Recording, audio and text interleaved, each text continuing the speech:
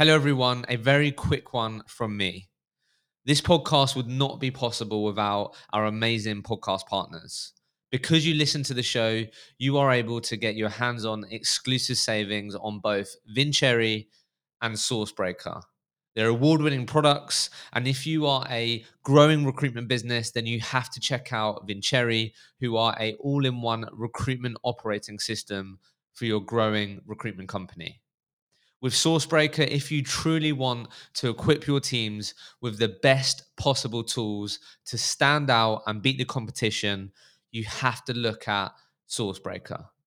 Use the link in the show notes to get a demo booked in, check out these products, and get your hands on those exclusive savings.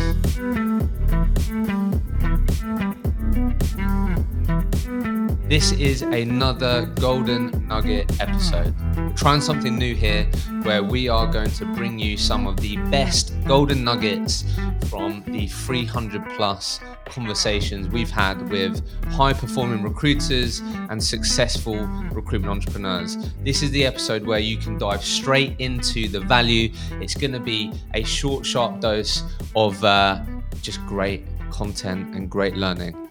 So enjoy it. And please do let me know what you think of the Golden Nugget episodes. If you're enjoying them, if you have a favorite one, let me know.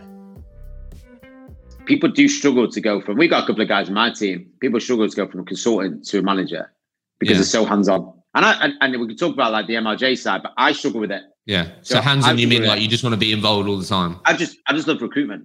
I love doing deals, right? So what happens is sometimes you go, the billing manager, for me, is just a senior consultant with with some resources. I find it difficult sometimes, but maybe that's just my experience. So you need to, if you really want to become the manager and you want to grow a team, my advice is make sure you know what you're getting yourself in for. Make sure you've got the right bonus in place and it's achievable, because all that's going to happen is in 12 months' time, you're going to end up earning a lot less money potentially. And then what happens is you then fall back into, well, I need to start recruiting. I need to start billing. Yeah.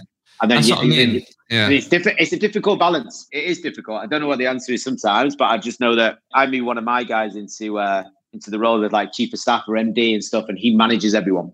He manages the team, and I'm just like more like the hands-on tech leader in the world of tech. Like I'm the hands-on leader, so people follow. But I've just seen it many a time where people will go from consultant to manager. They don't understand why they're not earning the same money. Because does that have to be the way? I don't think it has to be a way. Like my guy, one of my guys now is managing. You know, he's got a really strong bonus structure in place, quarterly bonus that if he hits, he'll earn more money than he was a consultant. He's got something to go to. Whereas a lot of the time, I find that you suddenly get managers who go, well, you're on 100 grand, but you're going to earn 50, but you've got to do that. And then suddenly you can become a bit hands-on again. And then you don't cope with all the KPIs you've got to do and all these different things. So I think sometimes you've got to know that you could go into management role that you may earn less money for the first year or two, rather than just deep dive getting back into it, if that makes sense. Yeah.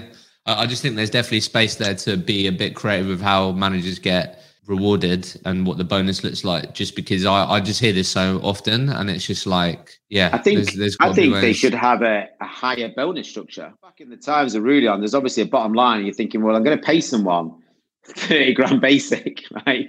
And as heading up a team of 12, you may earn 60 grand. But my point at the time was, well, pay me a little bit more, so I don't need to worry about my day to day.